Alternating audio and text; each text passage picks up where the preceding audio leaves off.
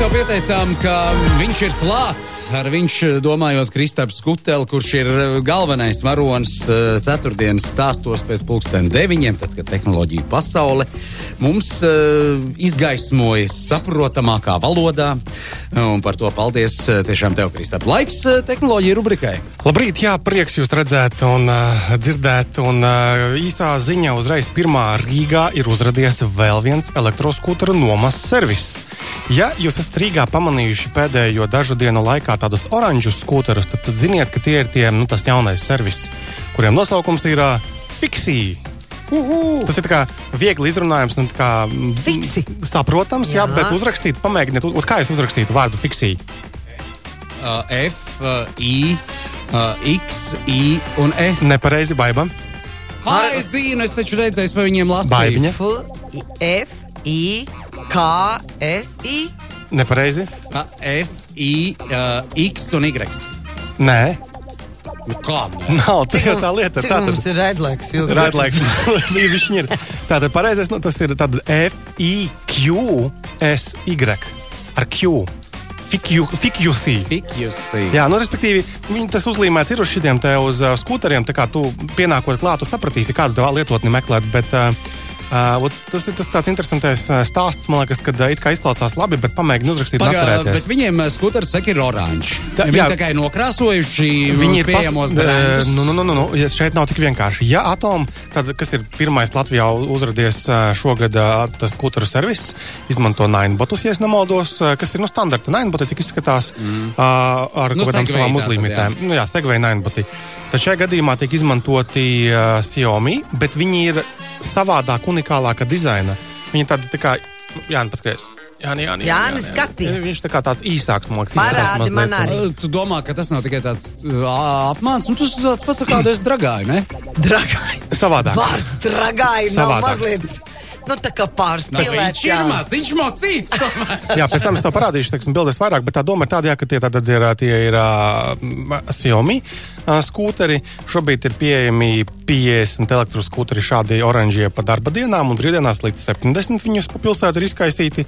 Un runā jau, ka līdz jūnija beigām ielās būs jau 300 līdz 350 šie te oranžie. Labi, bet kā ar drošību?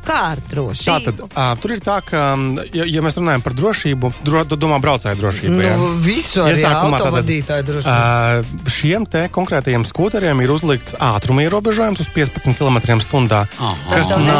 kas nav daudz. Jo tipiski šāda tipā skūteri var ieskrieties līdz kaut kādiem 20-25 km/h. 25 varianti. Jā, ja tu esi vieglāks knariņš, tad arī patiesībā diezgan normāli arī vēl tajā ātrumā, bet tad Fixī pārstāvis man arī minēja, ka iesākumā uzlikām bišķiņu mazāku, jo tiešām tā kā paliek vairāk šādu te verķu gan nomas pakalpojumu, gan arī privāti sapirkt to, tad arvien vairāk ir sarunu par drošību. Pilsēta no skūteriem. Jā, lūk, un tad pagaidām uzlikt ir 15 km/h, kas noteikti var mainīties. Tālāk, kā notiek tā lietošana un darbība, respektīvi, tev ir mobilā lietotne, gan Androidiem, gan iPhoneiem. Patiesībā pirmajā dienā es arī pamēģināju, uzstādīju. Tātad uzstādi lietotni, tu kartē smuki redzi arī, to parādīšu, kā tas izskatās, bet tātad kartē smuki redzi, kur tie apkārt esošie Dod šurp savu Androidu Samsungu, parādi, kā tas ir. Man nevajadzēja plingoši to likt. Nē, mēs ir tehnoloģiju. Tad tu pievieno maksājumu karti, un, lai varētu veikt maksājumu un papildinu par kaut kādiem dažiem centiem runā, ka tev nevajag turēt tajā pseido maciņā kaut kādu naudu, vienkārši viņš tā kā veiks braucienu, viņš novilks klāt. Nākamais loģiskais jautājums, cik tad tas maksā? Jā, jo tāpēc, kā ar iepriekšējo pakalpojumu sniedzēja Atom, mēs tur tā apmēram reiķinājām. Nav tāds, respektīvi, parastam pilsētas iedzīvotājiem viņš nekļūst par alternatīvu pārvietošanās veidu, viņš tur izklausījās pēc cenas vairāk turistam domāts pasākums. Kaut kādā mērā jā, tātad Fixīs maksā 1 eiro, lai atbloķētu. Paņemšana? Lai uzsāktu braucienu, un tad 10 eiro centi minūtē. Atomam ir 90 centi atbloķēšana un 9 centi minūtē. Tā ir ļoti līdzīgi. Tad brauciens, principā, tipiski ir daži eiro.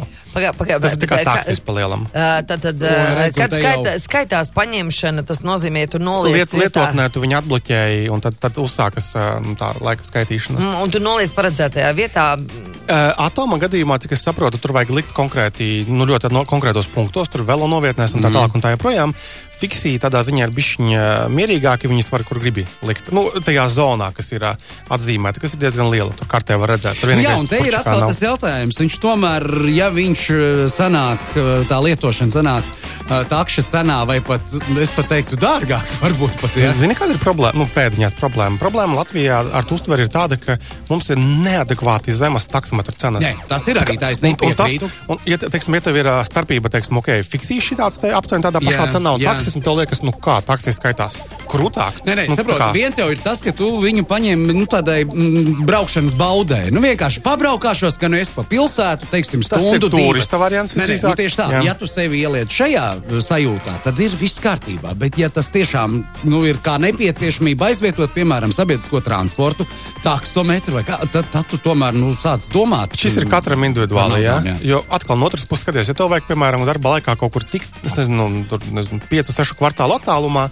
kājām, eiro 40 it kā nav nevainas, vai ne? Bet tā, principā, tas ir kafijas cenas brauciens, kas ir ok.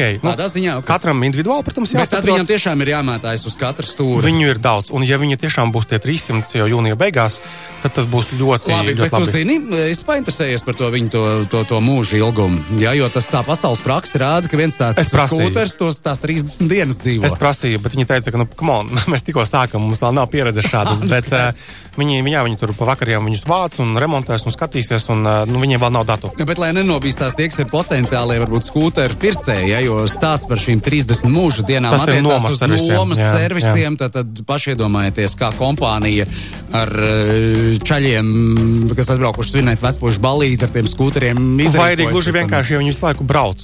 Ja tev ir privātais, tu brauc no rīta un brauc vakarā. Man ir vēl viens jautājums, kā viņi viņus tomēr uzlādē, jo... Viņi tātad 7 no rīta viņi izkaisa pa pilsētu, noteiktās vietās, un 11. vakarā viņi būs sabrauc savāc visus, un tad lādē un remontē pa nakti. Tāds skūters, cik viņš tādā darbošanās režīmā? 25 km plus mīnus. 25 km ir principā, es tev pateikšu, tas ir tāda intensīva lietojot, tas stunda. Tad, kad uzlādes līmenis nokrīt zem 20%, kartē viņš vairāk nerādās. Un viņi saka, ka pagaidām ap pusdienlaiku ļoti maza daļa tiem skūteriem ņemas no kartes. Un, protams, viņi raudzīsies, ja pēkšņi pusdienlaikā jau būs daudz izlādējušies, viņi vienkārši mainīs un liks klāt. Vai lietotājs var redzēt, cik atlikusi ir tā baterija, tā jauda skūterītim, jo tas ir būtiski, tāpēc, ka beidzamā baterijas iedaļa viņu padara 2 reiz lēnāku. Kartē var redzēt, ja tagad atvēršu Samsungā. Arī tālāk, Jāni, ņem. Un tālāk tad nākamo, respektīvi forši pamēģinām tos oranžos, paskatāmies, nav tur nekas traks un sapratīsim, kā tas darbojas. Vakar riktīgi forša ziņā no Mobilī ienācās, ka viņi piedāvā jaunu ziedošanas platformu. Tātad Mobilī, tas ir tā foršā mobilā lietotne, kas...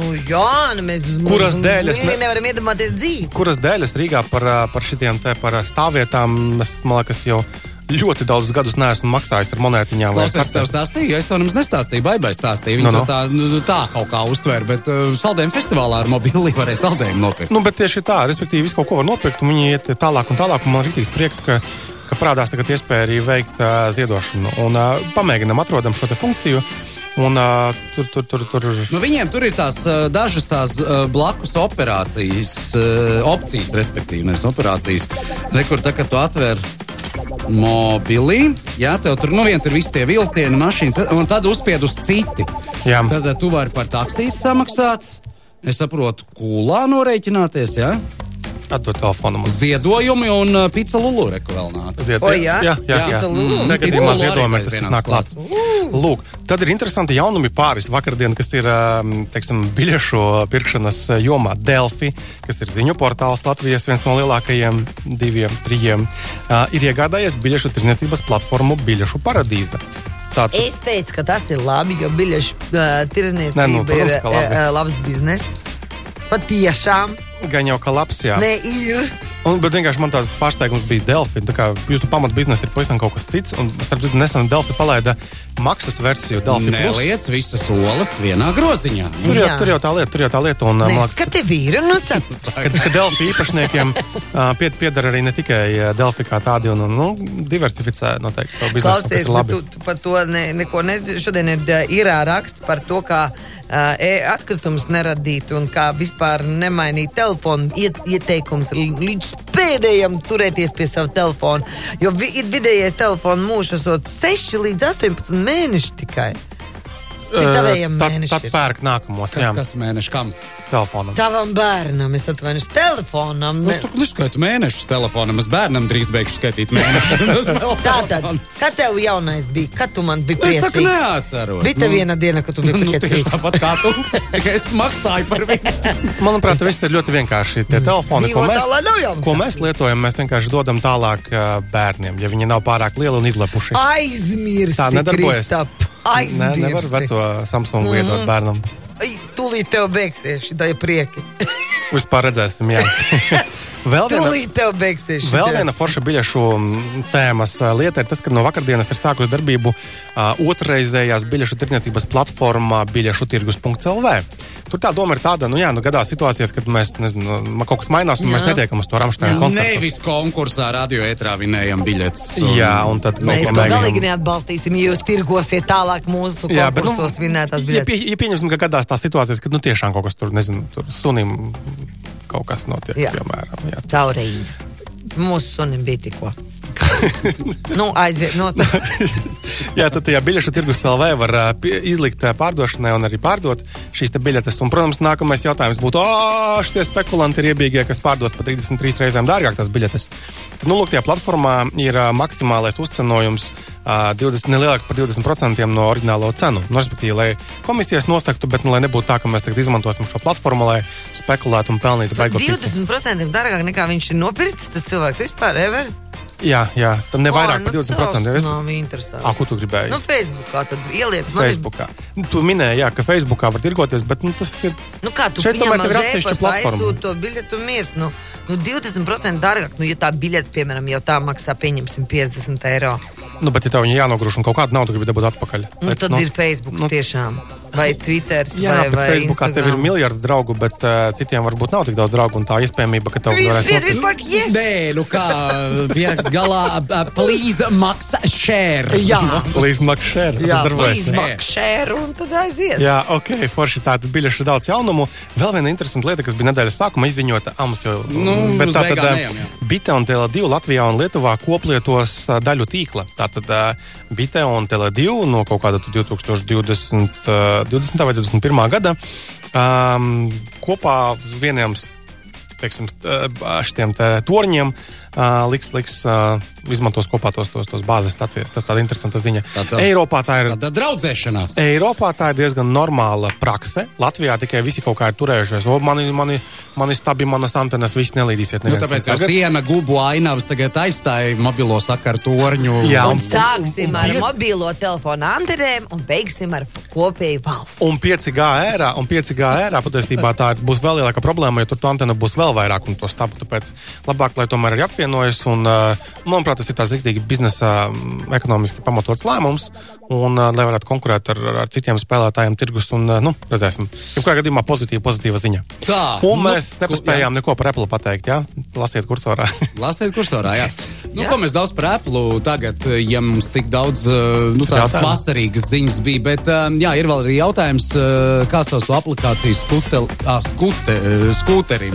Skutels LV, tev nebūs tāda aplikācija? FIQC, jā, ļoti. Kursorā atradīsiet augšā pēdējos rakstos, vēl ir redzams. Ka mazliet no tās mārketinga lietas tā nav viegli, ka tu tā nevari pateikt savu radio viļņiem. Televīzijā var bildi parādīt, kur šitā rakstiet. Jā. Mums ir diezgan pagrūzi, bet labi, atradīsiet oranžie skūteri. Jā. Labi. Kristap, baigi daudz jaunumu nāc atkal.